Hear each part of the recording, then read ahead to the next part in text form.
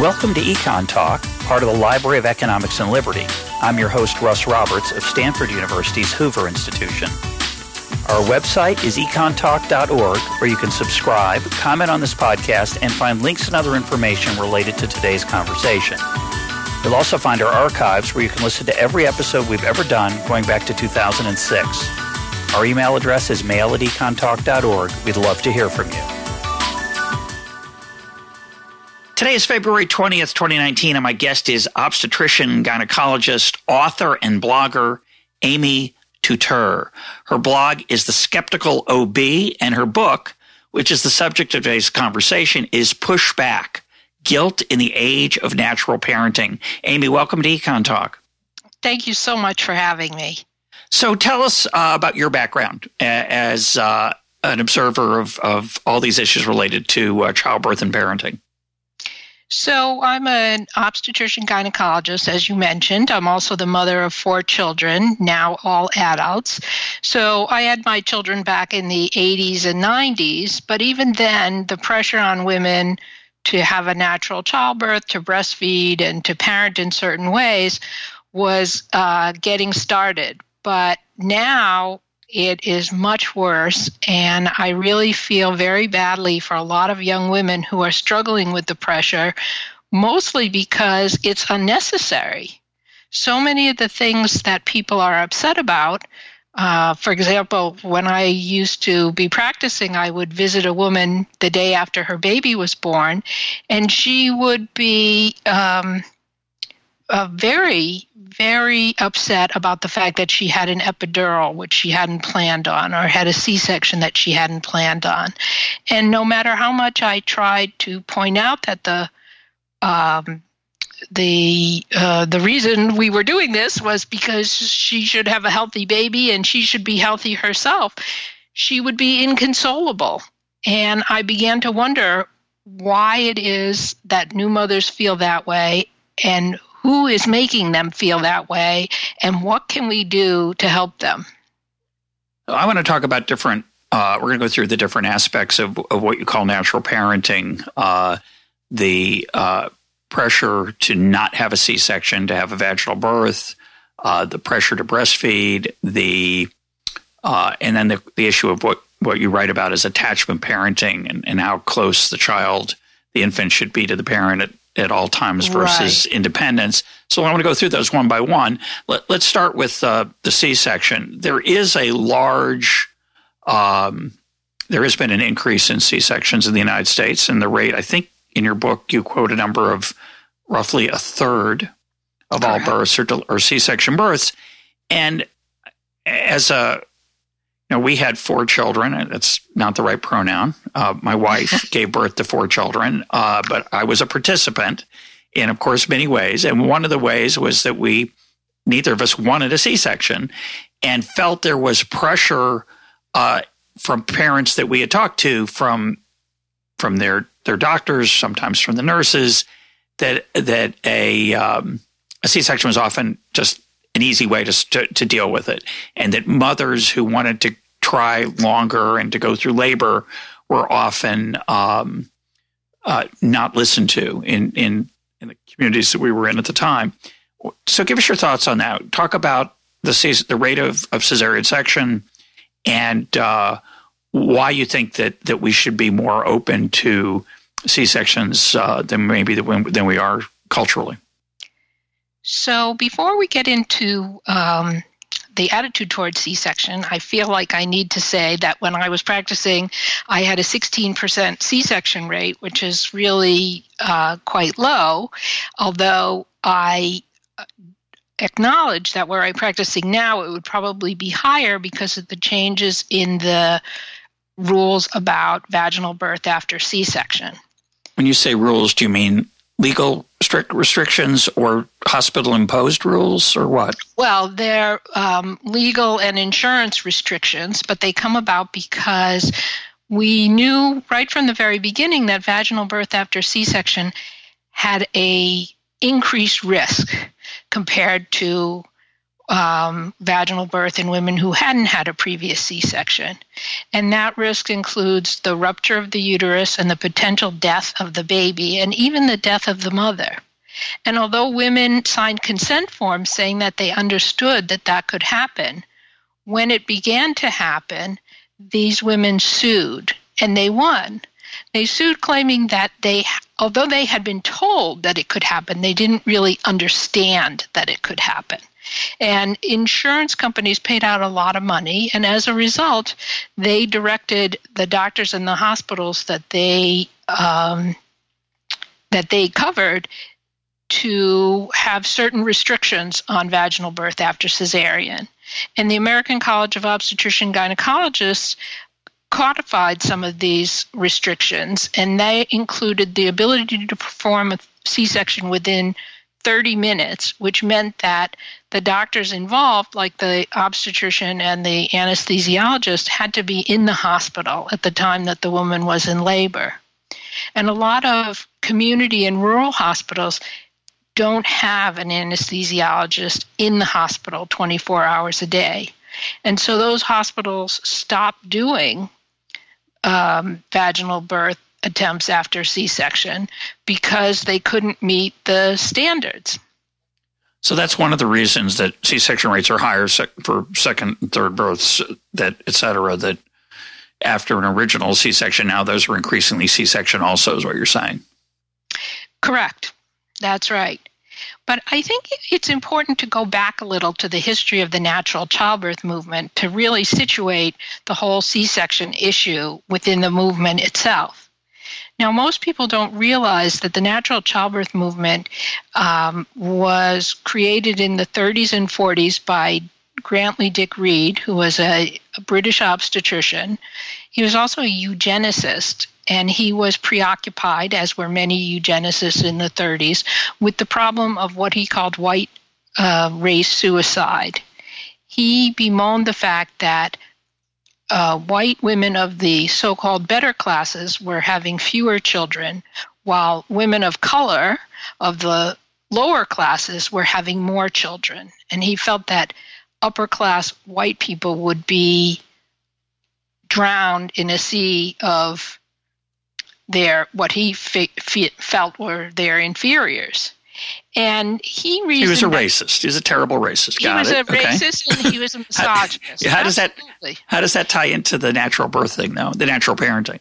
Well, so he thought that the reason that women of the better classes were not having enough children was that they were, first of all, too educated. They were what he referred to as over-civilized, and also that they were afraid of the pain. And to fix that fear of the pain, he told them it was all in their head.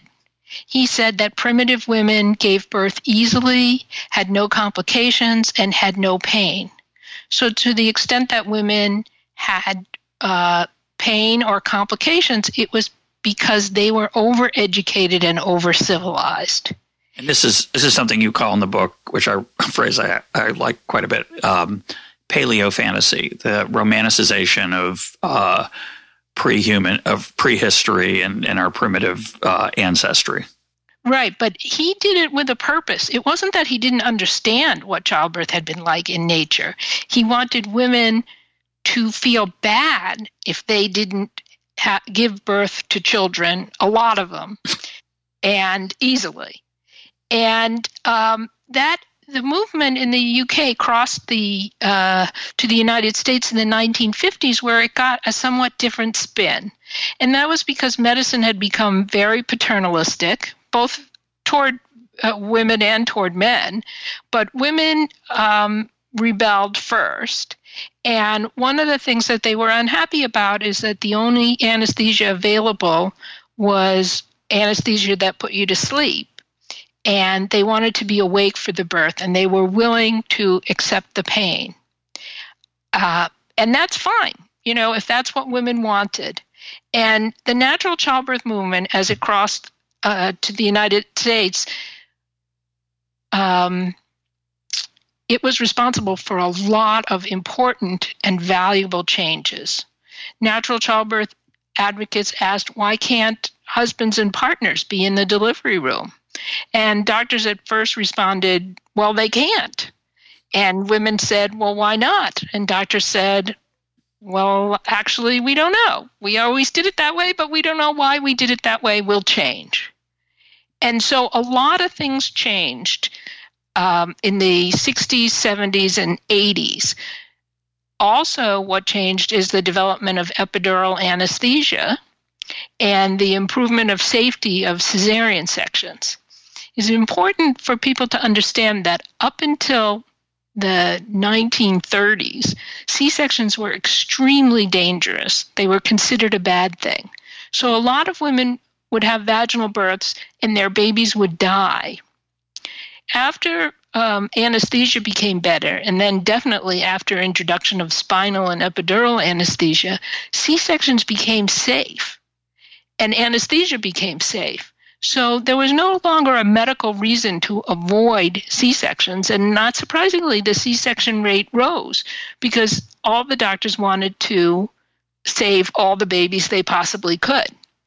But it does impose a much different postpartum experience, after birth experience for the women involved, right? In terms of recovery and ability to be with the child.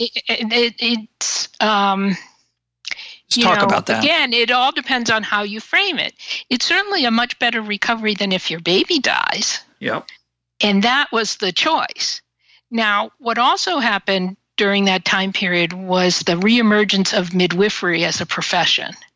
And there have always been midwives, and they have always struggled to make birth safer. But the reemergence of midwives had more to do with differentiating themselves from obstetricians. And so midwives began to promote what they could do as good and natural and demonize what doctors could do as bad and harmful. And vaginal birth is a great thing, but it's not the right thing for everyone.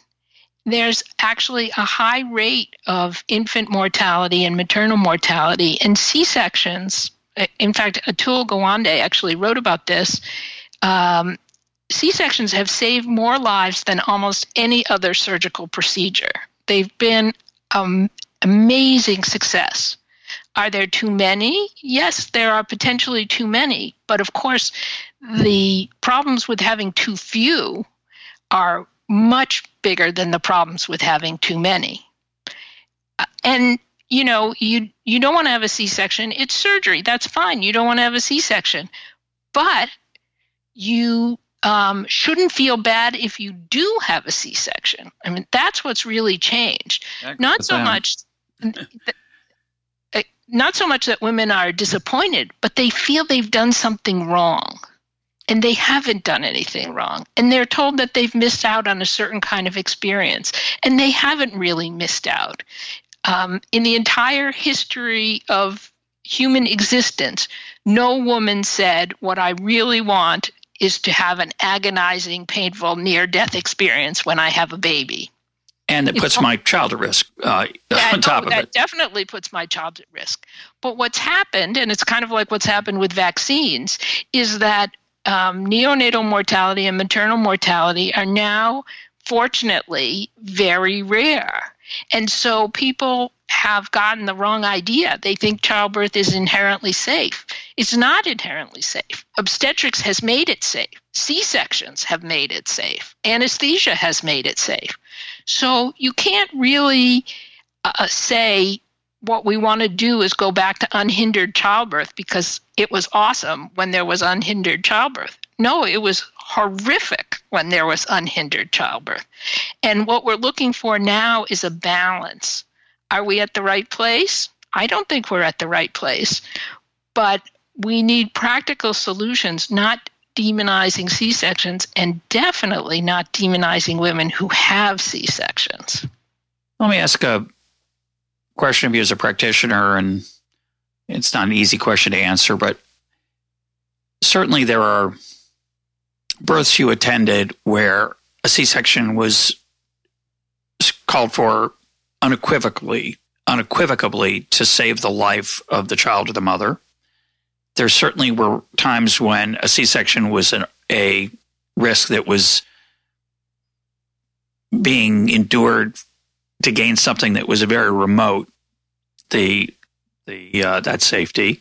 So, and then there's the gray areas, the in-between cases where it's hard to know whether a C-section is the definitive response to the risk that the mother and child are facing.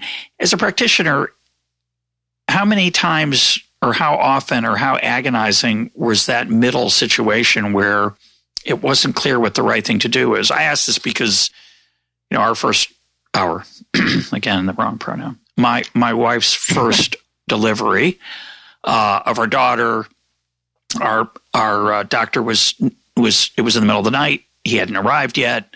There was a monitor of the baby's heart rate, of my daughter's heart rate. It was going to very low levels when contractions were occurring, and the attending, I think, nurse, or it was either an attending nurse or a very young, inexperienced doctor said, I think we need a C-section, sign these forms. And we, like you point out, we were emotionally, culturally against a C-section, whether that was right or wrong. But there was a lot of pressure on us, and we were not sure what to do.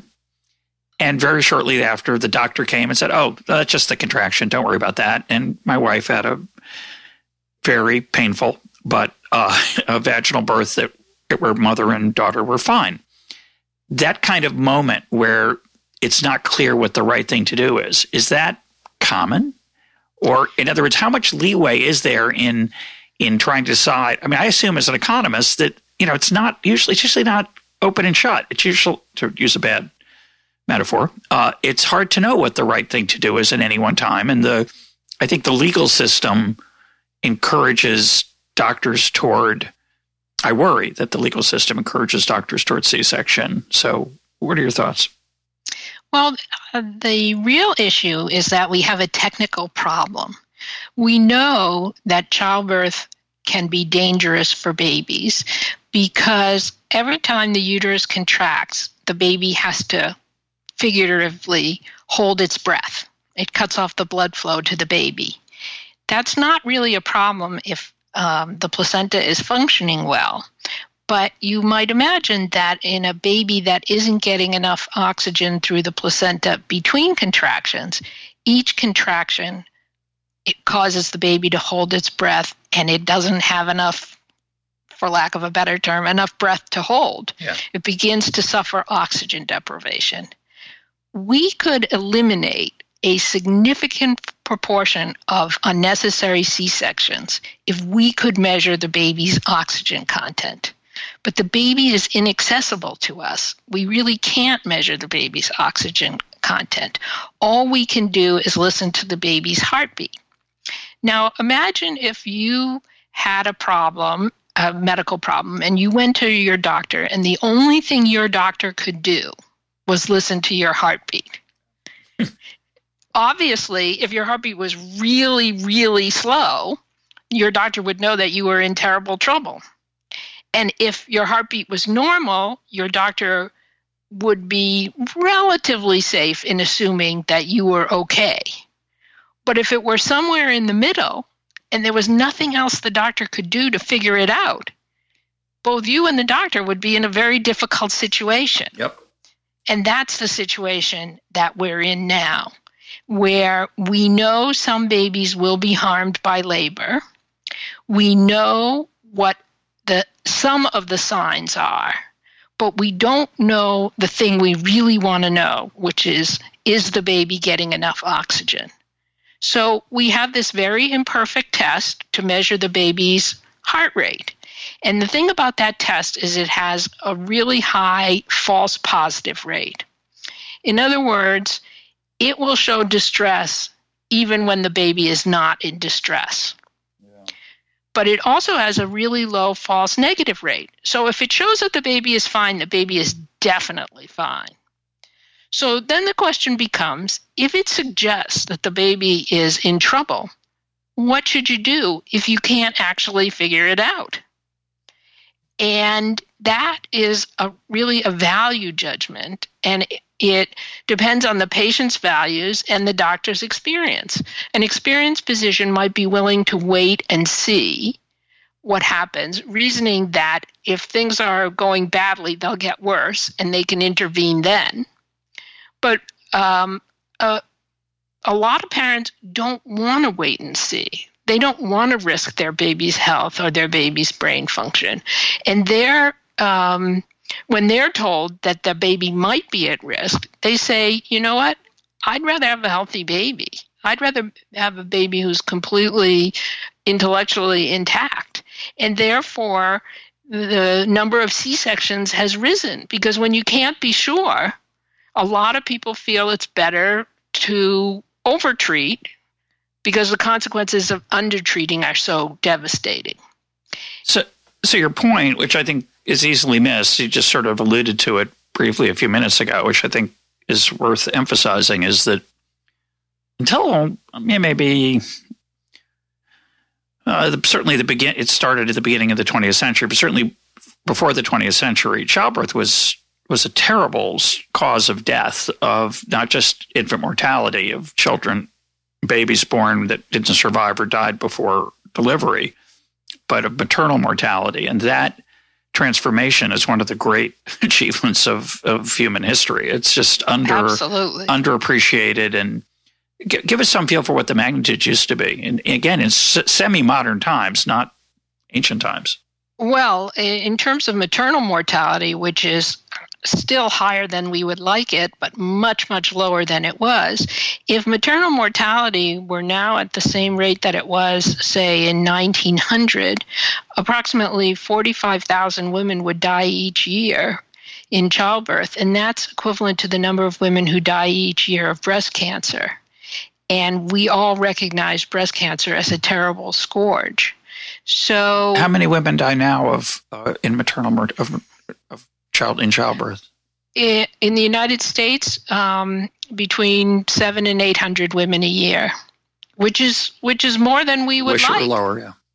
But that's a far cry from 45,000. And I should just mention that there's been a recent uptick, but not small. Uptick's not the right word. A spike in maternal mortality in the United States, and that we could spend the whole rest of the time on that, because it's complicated. To me, looking at it from the outside, it seems to me it's a change in how it's been measured, Absolutely. And the way that states report maternal mortality. I don't think the United States has become a more dangerous place for women to give birth. And one of the challenges of measuring maternal mortality is that a woman who dies 6 months after childbirth can be classified as an example of maternal mortality. Because of a coroner's decision, and that the way that was kept track of has changed over time. So it's quite complicated. Right. I just want to mention that for listeners, because it's the kind of issue that we like to talk about here, how data can be a lot more complicated than it appears. The other issue is that the United States has a very high rate of deliveries of women 40 and 45 and older, which are more dangerous. Yes, although that seems to be less of a issue. It's certainly a problem, but I think the important thing is to look at what women are dying of. So the shape of the problem has changed dramatically. In 1900, women were dying primarily of hemorrhage, of infection, and of preeclampsia. In 2019, women are dying primarily of cardiovascular disease, including congenital heart disease, and pre-existing chronic conditions like kidney disease, diabetes, other things. And so what you find is that women are dying of high-tech problems that require high-tech solutions. And you think about how we lowered infant mortality. One of the things that we did is we developed a triage system of different levels of nurseries. We have level 1, 2, and 3. And we transfer babies to level 3 nurseries if they're very sick, because those nurseries have specialized care. And that's dramatically improved neonatal mortality. we have nothing like that for mothers. And we should be putting together something like that for mothers. We should have more perinatologists, more maternity ICUs, because those are the women who are dying, and they're dying from lack of technology. So one of the things that I find very upsetting is that although we can argue whether childbirth has been medicalized too much, when it comes to the issue of maternal mortality, the women who are dying because they lack access to that technology. And it's bizarre and very unfortunate to claim that we could reduce maternal mortality if we lowered the C-section rate or lowered the intervention rate, because those things are exactly the opposite of what is going on. And that's a phenomenon that I have referred to as, and others have referred to as, medical colonialism, in that we have been expropriating, or activists have been expropriating, the tragedies of underserved women to advocate for what privileged women want. So you find something like New York State promoting doulas in response to the maternal mortality situation. Explain what a doula is. A doula is it comes from the Greek word for slave, and it's basically a woman who helps other women cope with childbirth, who supports them through childbirth,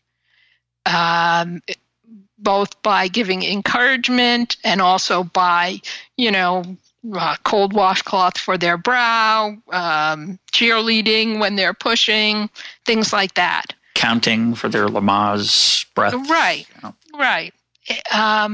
But the sad thing, the tragic thing, is that while doulas are very good and they can definitely improve the experience of childbirth, the women who are dying are not dying from bad experiences. They're dying from heart disease. They're dying from kidney disease. And it seems perverse to offer these women who are suffering a amenity that privileged women would really enjoy. Yeah, I agree. Let's move to the epidural issue. A lot of people believe, and I know you do not, so I want to hear your take. A lot of people believe that an epidural puts the baby at some risk, and therefore it's better to have a, quote, natural childbirth, and that pain relief is just unnecessary. Well, unnecessary for whom? I happen to think, as a physician and as a human being, that treating pain is the cornerstone of what any person should do for any other person. If somebody wants to be in pain, that's okay. But, all pain relief has risks. Why is this the only form of pain relief where anybody talks about the risks? And why is it that those risks are magnified? So, for example, the risk of a baby being harmed by an epidural is purely theoretical. The risk of a baby being harmed by attempted vaginal birth after cesarean is both very real and orders of magnitude greater than any theoretical risk of epidurals. So why are natural childbirth advocates promoting VBACs but demonizing epidurals? It doesn't make sense if what they're really talking about is the risk. VBAC is a vaginal birth after cesarean. That's the Correct. acronym. Correct. But so what are your thoughts on the risk? The risk is you said it was theoretical. Really you say hypothetical risk. Or theoretical? One of the things that I always find very interesting is that women obstetricians don't believe any of this stuff because it's nonsense. Women obstetricians have epidurals in droves. They have C-sections at much higher rate than average. They don't believe, and their experience tells them, that these things are not bad things. They're just choices. And one of the reasons that they've been portrayed as bad things is, sadly, because of the reemergence of midwifery. Midwives can't give epidurals. midwives can't do C-sections, and so they've demonized them. In the UK, where midwives can administer nitrous oxide, laughing gas, for pain relief in labor, they consider that perfectly compatible with a natural childbirth, even though that's a drug. Yeah, that's interesting. Let's talk about breastfeeding, because that's another area where there's a lot of emotional, cultural issues that interface with actual science to the best of our knowledge, which is, of course, imperfect. There's a lot of pressure on women, you suggest in your book, to breastfeed rather than to administer formula. Why is that a mistake? Well, I often say that the key thing to know about breastfeeding is that the moralization of breastfeeding parallels the monetization of breastfeeding. Sometimes it's an advantage to be old, like I am. I'm 60 years old, and I remember a time before formula, before breastfeeding was magical, when it was just a way that you could feed your baby. A good way, but it didn't have all these supposed benefits. And then came the profession of lactation consultants, which are good things. They're very helpful to women who are trying to breastfeed. But instead of concentrating on helping women who want to breastfeed to do so, they are constantly seeking to increase market share. They want every woman to breastfeed. And that's honestly none of their business, how another woman uses her body. If a woman wants to breastfeed, great. I mean, I breastfed my 4 children. I enjoyed it. They thrived. It was a great experience. But that doesn't make me the ideal that other women should aspire to. Other women have different preferences, different life histories that may make them feel differently about breastfeeding. But we've crushed that under the notion that breastfeeding has such massive benefits that no good mother should avoid doing it. And theoretically, it's possible that breastfeeding has all sorts of massive benefits. Certainly, there were small studies that suggested it might. But we've already done the big study that shows that it doesn't have big benefits. You know, nearly entire generations of Americans were raised on formula. Nothing happened that was bad. And if you look at breastfeeding rates, they've gone up dramatically since the 1970s. There used to, in 1973, I think we bottomed out with a breastfeeding initiation rate of 24%. Now over 80% of women are leaving the hospital claiming that they're going to exclusively breastfeed. And in that time, there's been absolutely no impact on the infant mortality of term babies and no impact on major parameters of infant illness and hospitalization for term babies. The only proven benefit has been for premature babies who have immature digestive systems. So at this point, honestly, we're just lying to women. In order to get them to breastfeed, we tell them it has benefits that it doesn't have. And the benefits we're told are better immunity against disease, better nutrition, healthier whatever. And right, but then you should be able to see it. It's not that it couldn't have those benefits, but if it did have those benefits, then the breastfeeding rates should at least be related in some way to infant mortality and infant morbidity, which is sickness.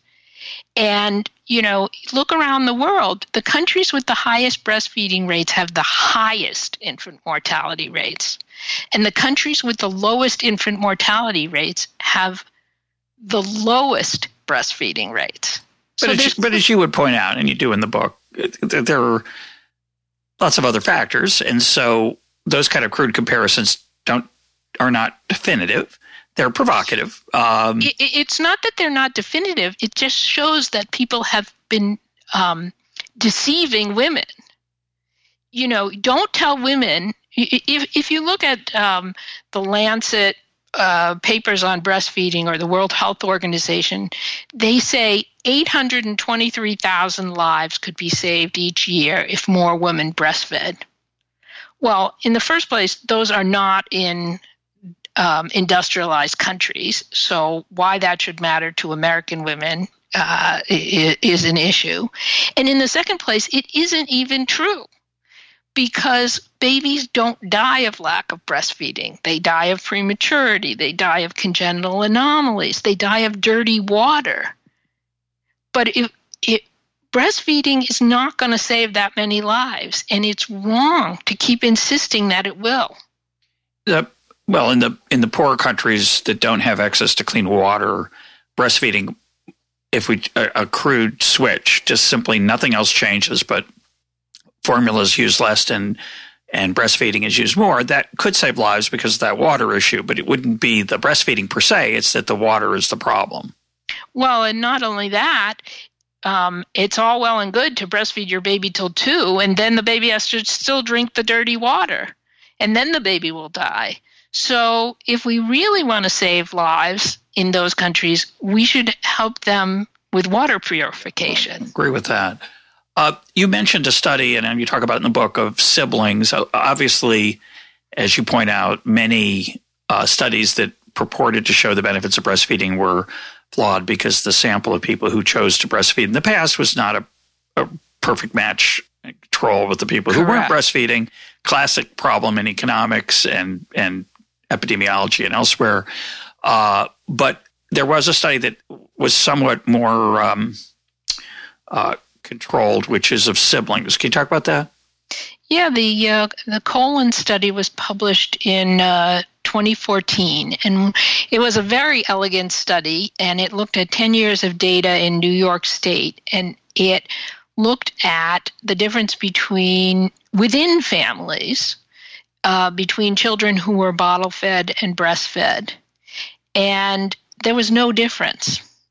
All the parameters that seemed to be different for if you looked as a group of all children who were breastfed compared to all children who were bottle-fed on 11 different measures like asthma and IQ and you name it, every single one of the advantages that supposedly accrued from breastfeeding disappeared.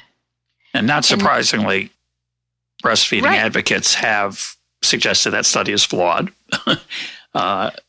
Right, but I think that the important thing here, we can get into the weeds with the scientific evidence, but the important thing is this is an issue of choice for women. This is not just about what is good for babies. And the fact of the matter is that the benefits of breastfeeding are so trivial that you can't even measure them. I mean, we can't find them in any large population. And if that's the case, why are we pressuring women to use their bodies in an approved way? Shouldn't it be up to women to weigh the risks and benefits?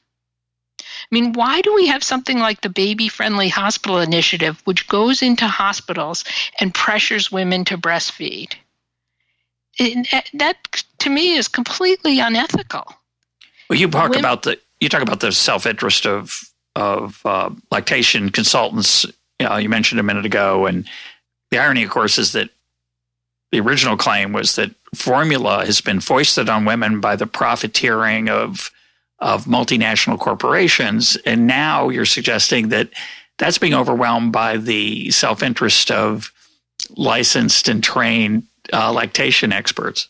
Well, the fact of the matter is formula was not foisted on people by formula companies. Formula companies met the need for women were already not breastfeeding. They were feeding their children cow's milk and various other concoctions instead of breastfeeding, and those babies died at a massive rate.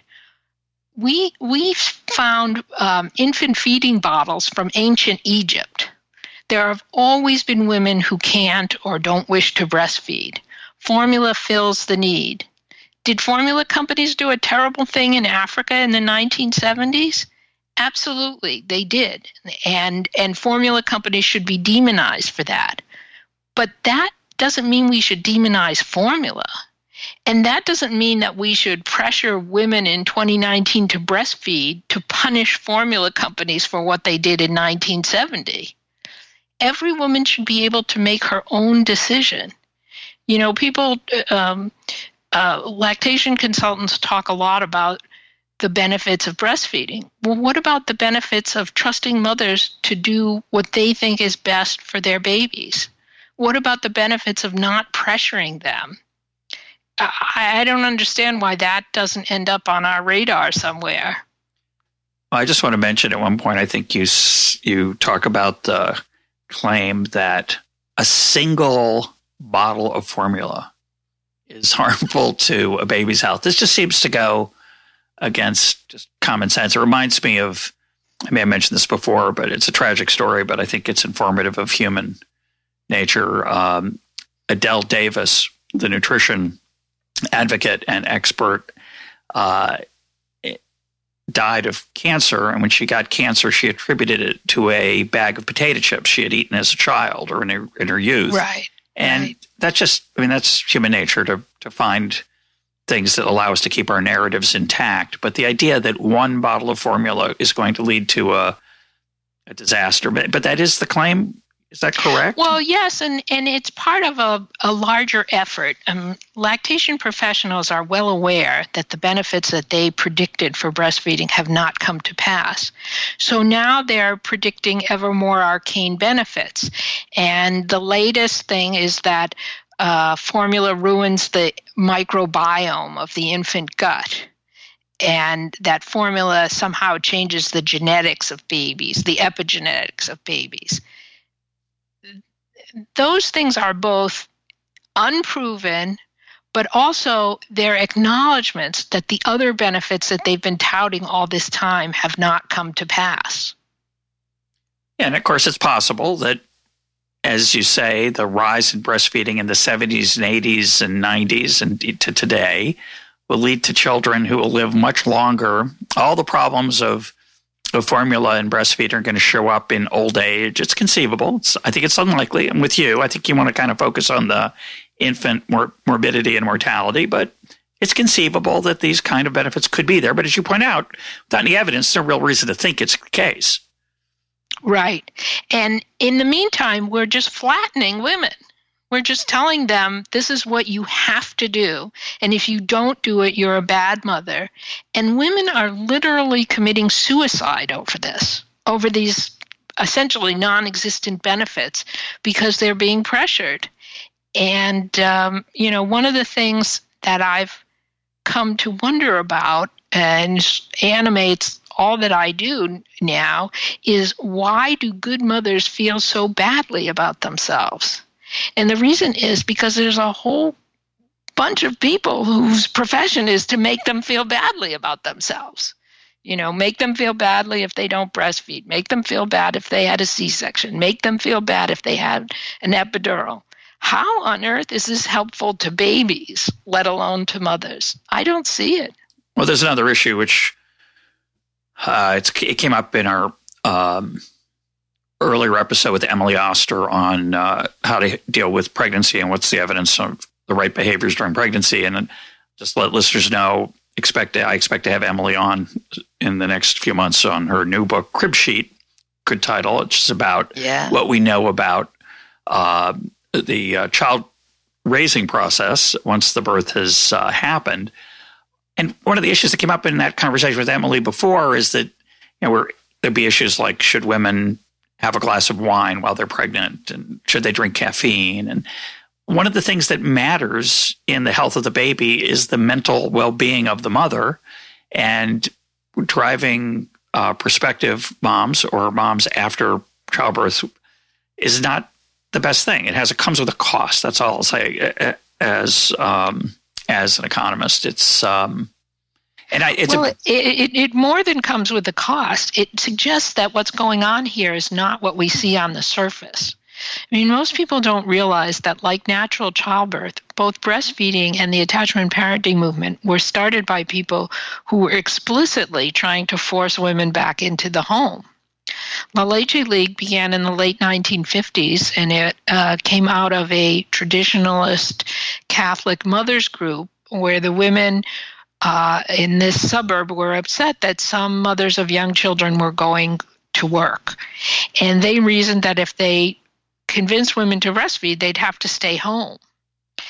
And so the history of lactivism has always been about getting women to stay home. And over the years, what you told them had to change because our sensibilities have changed. Yeah. So it used to be, well, breastfeeding is good, you should stay home and do it. Now it's, you better breastfeed or your child will be mentally defective and in a penitentiary. But again, it's an effort to manipulate women. And attachment parenting, which in its most popular inception is by Dr. Bob Sears. Bob Sears was the medical director, Bill Sears. Bob Sears is his son, the anti-vaccination person. Bill Sears was the medical director of La Leche League. And he and his wife believed, and they wrote in their first book, which is something like the Christian Guide to Parenting and Childbirth, they said that attachment parenting was given to them by God. They prayed on it and they received it from God as the way that God wants the family to be ordered, with the husband as the head and the wife solely occupied with caring for him and the children. And I don't think that you can really ignore that these things were created to control women and that they still are attempting to control women. That's a bad thing in my view. Well, I want to come to attachment parenting next, but before we do, it's important to mention for people who have never fathered or mothered a child that not every woman can breastfeed just on a physical basis to produce enough milk to sustain the health of the child. I think most people just assume that this is just a question of convenience. If you're working, it's hard to breastfeed. You have to pump milk and store it or bring your baby to work or get home for lunch, whatever. But this is not what we're talking about. That's relevant, but what we're talking about is the fact. Right, but the reason they assume that, they don't assume it. They were told that by the lactation profession. If you read official lactation literature, it says that the incidence of insufficient breast milk is rare, but it's not rare. It's common. Just like miscarriages are common because pregnancy isn't perfect, insufficient breast milk is common because breastfeeding isn't perfect. And yet there's no acknowledgement of that. And so that the women who were told that breastfeeding is natural and there's not going to be any problem so long as they were committed to it and loved their baby enough, when they find themselves with insufficient breast milk, they blame themselves. They consider themselves freaks. I mean, imagine if we told women when they had a miscarriage that it was their fault. There's enough grief that comes from having a miscarriage without blaming women for it. And what we've done with breastfeeding, we've said that women who are having problems, it's their fault. It's lack of devotion and lack of concern and laziness. And honestly, I can't think of anything more cruel than that because it's not true. So let's talk about, I agree with you. Let's talk about attachment parenting. And I want to mention that I want to set this up with, so let you react to this. We had Sebastian Junger on late last year, and there were many interesting things that came out of his book, Tribe. But one of the themes of that book is that it's cruel to make small children sleep in their own room because we evolved, of course, probably in situations where parents and children slept close to one another because there was a lot of physical danger through most of human history. So you wouldn't go put your kid out on a 50, 20, 30 yards away. You'd keep them close because otherwise they get eaten by a saber-toothed tiger. So his claim is that, and I found this very poignant, and I know you're a skeptic on some of this, so I want you to react to it. Yes. Hang on. So I'm just going to finish this example, though, because it's so juicy.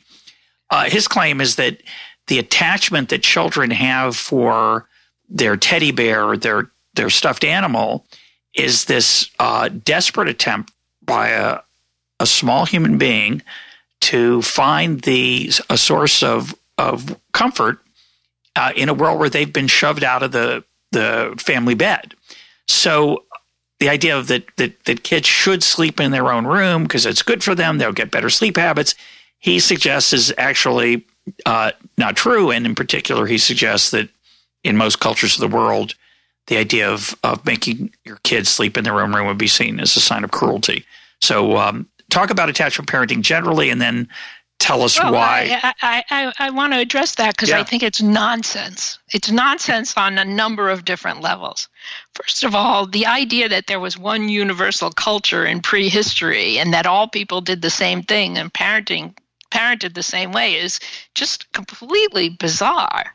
And, if there was anything I learned from practicing medicine, it was that people in different parts of the world, because when you practice medicine in a city like Boston, where I am, you meet people from all over the world, that there are a zillion different ways to raise children, just like there are a zillion different ways to conduct marriages and a whole bunch of different ways to relate to your parent, your adult, when you're an adult to relate to your parents.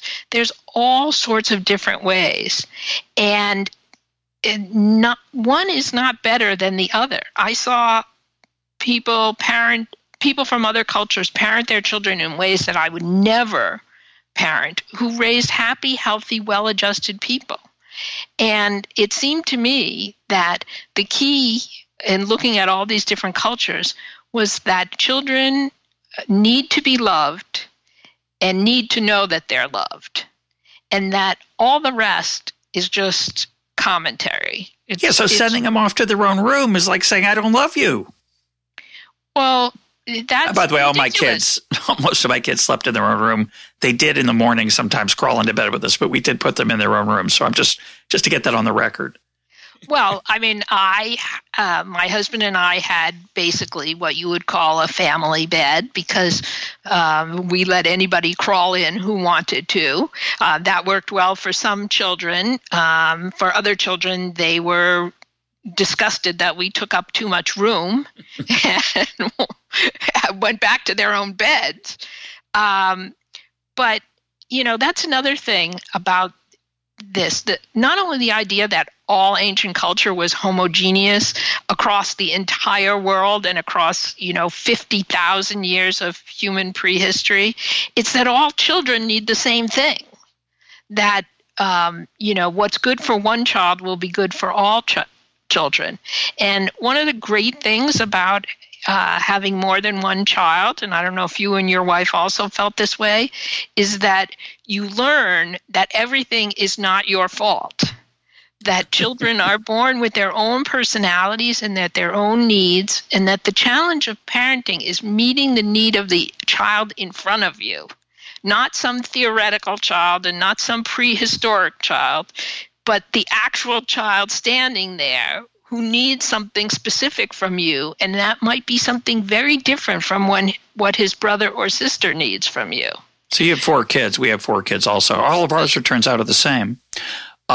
Exactly the same personalities, needs. Actually, the only thing they really have in common is that they don't listen to Econ Talk with any regularity. So I can actually talk about them as much as I want.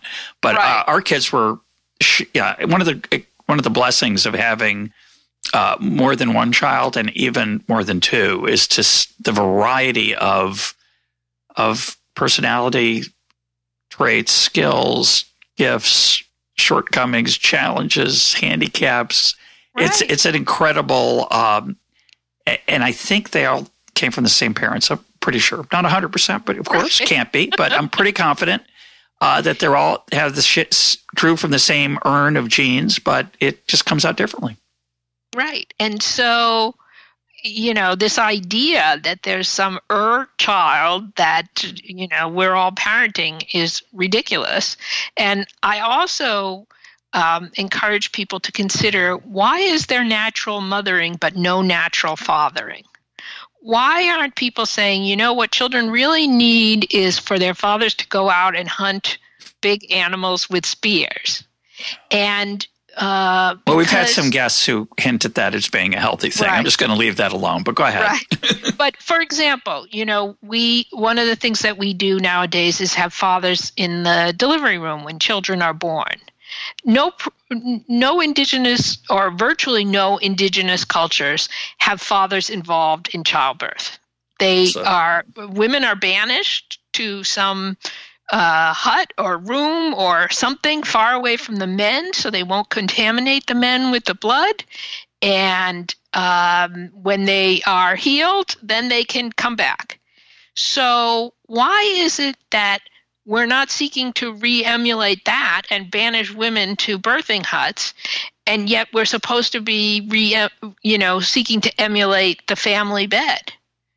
I have to say, I think my favorite moment in your book is when you talk about the husband who's there in the delivery room to support his wife, and she's in terrible pain, and she demands an epidural. The husband says, reminds me of a scene in Young Frankenstein. It's just this is a couple episodes in the last few months with this, where Gene Welch says, no matter what I do, no matter how hard I beg, don't open that door. Well, similarly, this couple had decided in advance, when they had their faculties fully about them, that they would not get an epidural, and they, again, the wrong pronoun, would have a natural childbirth. And then when confronted with the actual experience, and I should mention my wife had 4 natural childbirths, very pleased with that. She is. It was her choice.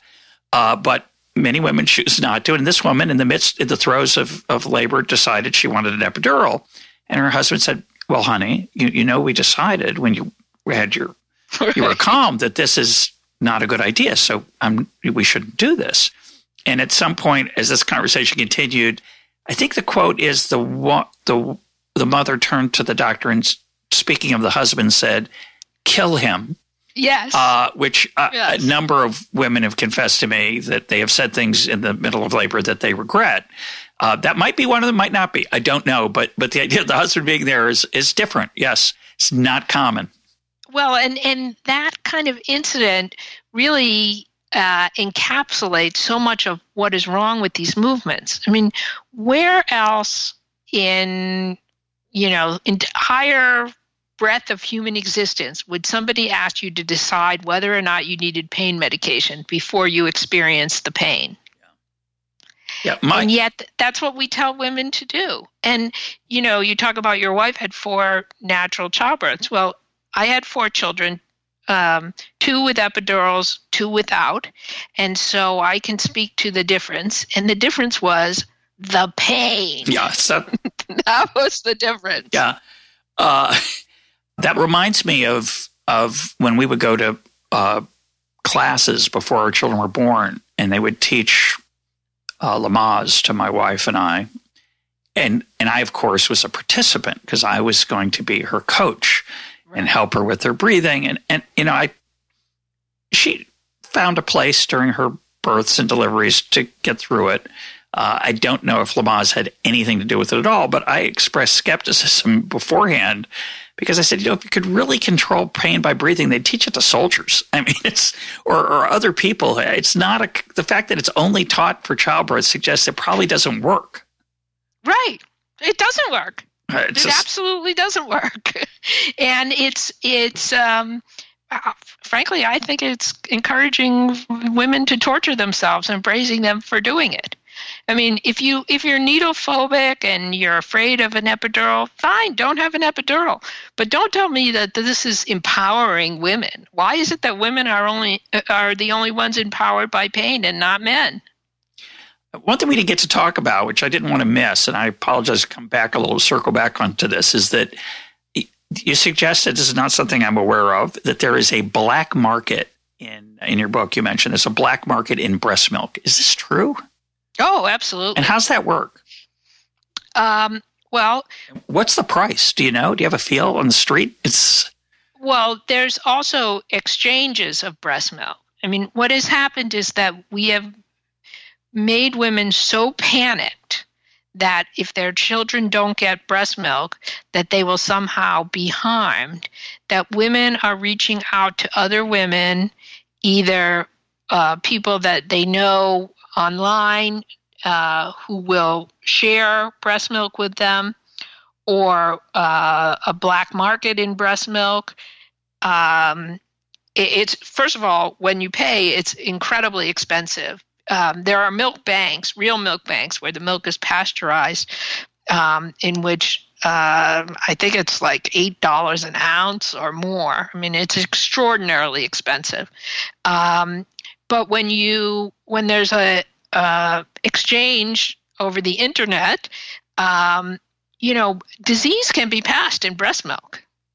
HIV can be passed. The virus that causes AIDS is passed in breast milk. And also, when people have looked, they've done some studies they've bought breast milk off the internet. Most of it is not breast milk. A lot of it is adulterated cow's milk. Is it illegal? Worse. Is it illegal to sell your breast milk? You know what? I don't know. I don't know. But I do think that it shows you where we are as a culture, where women are willing to spend a fortune to buy the bodily fluids of other women for fear that their children are being deprived of something. That's, that I think tells us more about where we are on the issue of breastfeeding than anything else. Because the fact is, breastfeeding is not a health issue. It's a lifestyle choice. I mean, I breastfed, my kids enjoyed it, I enjoyed it, I had no trouble doing it, but that doesn't change the fact that the health benefits are trivial. And we should stop torturing women by implying that if their children don't get breast milk, that they're ruined for life.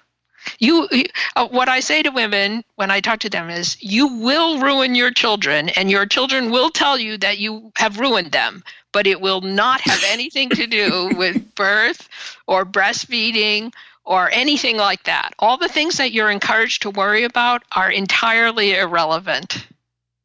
My guest today has been Amy Tuteur. Amy, thanks for being part of Econ Talk. Thank you so much for having me.